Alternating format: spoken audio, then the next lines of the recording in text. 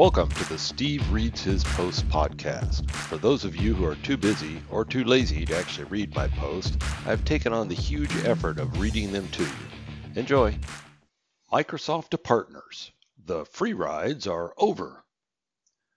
The news media and investor market is certainly embracing the softer side of Microsoft introduced since the appointment of Satya Nadella as CEO. While the company's stock is at an all-time high, it seems Microsoft's network of partners are being gradually introduced to a new, harder side. Partners pummeled. In recent months, partners have seen a continuous barrage of changes that are catching most off guard. Many have described some of these changes as types of partner taxes. For example, mandatory but unnecessary requirements to purchase advanced support for direct CSP partners, minimum $15,000 a year. 10 to 20% of ISV's revenue now to be shared with Microsoft. The elimination of internal use rights licenses, as I was the first to tweet about last week. Add to these recent changes to the competency requirements, tripling the number of certified individuals. It all has a lot of partners wondering, WTF? Let's break it down. The purge. What most of these things will have as a common result is a reduction in the number of partners. Fewer direct CSP partners, fewer gold partners, fewer silver partners, fewer ISV partners, fewer partners across the board. It seems that Microsoft is struggling with how to achieve a new goal, dramatically increase the quality of partners in their channel. One part of reaching that goal is reducing the quantity. Quality partners. Ask 20 partners what defines a quality partner and you'll get 20 answers. But none of them matter because the definition of a quality partner is determined by Microsoft and always has been. Over the years, Microsoft's own definition has evolved along with changes in technologies. A quality partner 10 years ago may well be an irrelevant partner to Microsoft today. Irrelevant partners aren't removed from the program, they're just ignored. This is not on Microsoft. This result sits squarely on the shoulders of the partner who did not evolve. Over the years, Microsoft has increased the number of their partners significantly. But today, they actually see many of them as irrelevant, serving only to boost numbers on brag slides. So why not just remove them from the program? Reread the first paragraph if you don't already realize that's what's happening. Beauty is in the eye of the beholder. So what is a quality partner to Microsoft? Today, anyway. This will vary significantly from one internal group to another, but it does seem that there are some common themes. The first is that they're usually big. Big partners sell big deals. Small partners sell small deals. Simple. There are exceptions, small partners that somehow sell big deals, or small partners that sell big logos. Microsoft's only interest in small partners is whether they have the potential to become big partners soon, and most do not. This is not Microsoft's fault. They're not a charity organization. With success on Wall Street comes extreme pressure to increase that success. This is all new to Microsoft, but clearly small partners won't cut it. Big is not the only metric.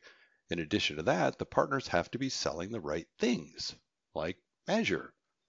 If you're not selling Azure today, your relevance to Microsoft is significantly diminished. Again, Microsoft's Azure-powered cloud is the force multiplier on their stock value, and there will be no retrenching. Irrelevance? So if big Azure selling partners are the holy grail, are all others irrelevant? Not irrelevant, just less relevant. Out of Microsoft's 120,000 employees, a percentage of them do not have Azure as their highest priority. Although if you follow the string connected to whatever their priority is, it often eventually leads to Azure, down the road or behind the scenes. If you look at the intentional culling efforts underway, it's fairly clear that big Azure partners are immune. Second to the last partner standing. If you're not a big Azure selling partner, and you're not able to become one, what is your next best option to remaining or becoming relevant to Microsoft today? You better follow the bouncing balls. Today, it is not important how good you are. What is important is what you are good at. On my side of the Microsoft house, business applications, you better be good at verticals, at migrating customers off of competing solutions. And if you're not racing towards the Power Platform, you're racing towards irrelevancy. Whatever part of Microsoft's business you're in, you better be listening to their signals. Your agreement with the directions they take is not relevant. Effects of motions. Let's look at what I think the effects will be of some of these recent motions. 1. Increasing the number of required certified individuals for a competency. This will dramatically reduce the total number of partners with competencies. Many gold partners will become silver partners, and many silver partners will simply fall off. Is it fair that Microsoft has decreed that your competency with a product, which the dictionary defines as the ability to do something successfully or efficiently, is specifically proven by the quantity of certified people you have? 2. Advanced support requirement for CSP partners. Clearly, this is Microsoft fixing their own mistake. In their zeal to grow this program initially, they lowered the bar to entry for direct CSP partners. The predictable result was too many partners who were not qualified or capable of managing and supporting the direct CSP arrangement. Coincidentally, the vast majority of those were small partners, and what's the best way to shake off a bunch of small partners? Add a significant new cost. It has the added benefit of not appearing like Microsoft took anything away. Small partners remove themselves. ISV revenue sharing. I already wrote at length about both sides of this coin here and here. Elimination of IUR benefits. This will primarily impact smaller partners, who we've already determined are less relevant anyway. I expect there will be a lot of noise from those small partners, but if a tree falls in the woods, Microsoft won't hear it.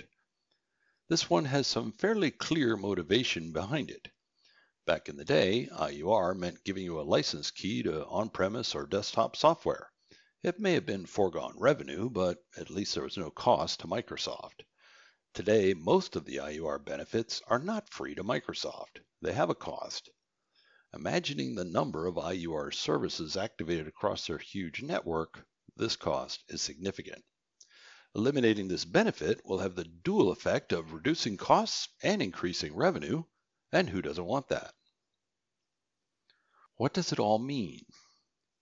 If you thought, with the dramatic and rapid evolution of Microsoft from near irrelevance to the most valuable company in the world, that your life as a partner would remain unaffected, well, then you're just a moron. Like Microsoft, you also have to let go of the past. All of the old favors you racked up have no value today. The cronies that protected you are all gone. All of your storied history with Microsoft? Pfft. What have you done for Microsoft lately? That is all that matters, and frankly all that should matter. Microsoft is culling the herd, which by definition means literally to separate or remove and usually kill inferior animals out of a herd so as to reduce numbers or remove undesirable traits from the group as a whole. This sounds like what's happening to me.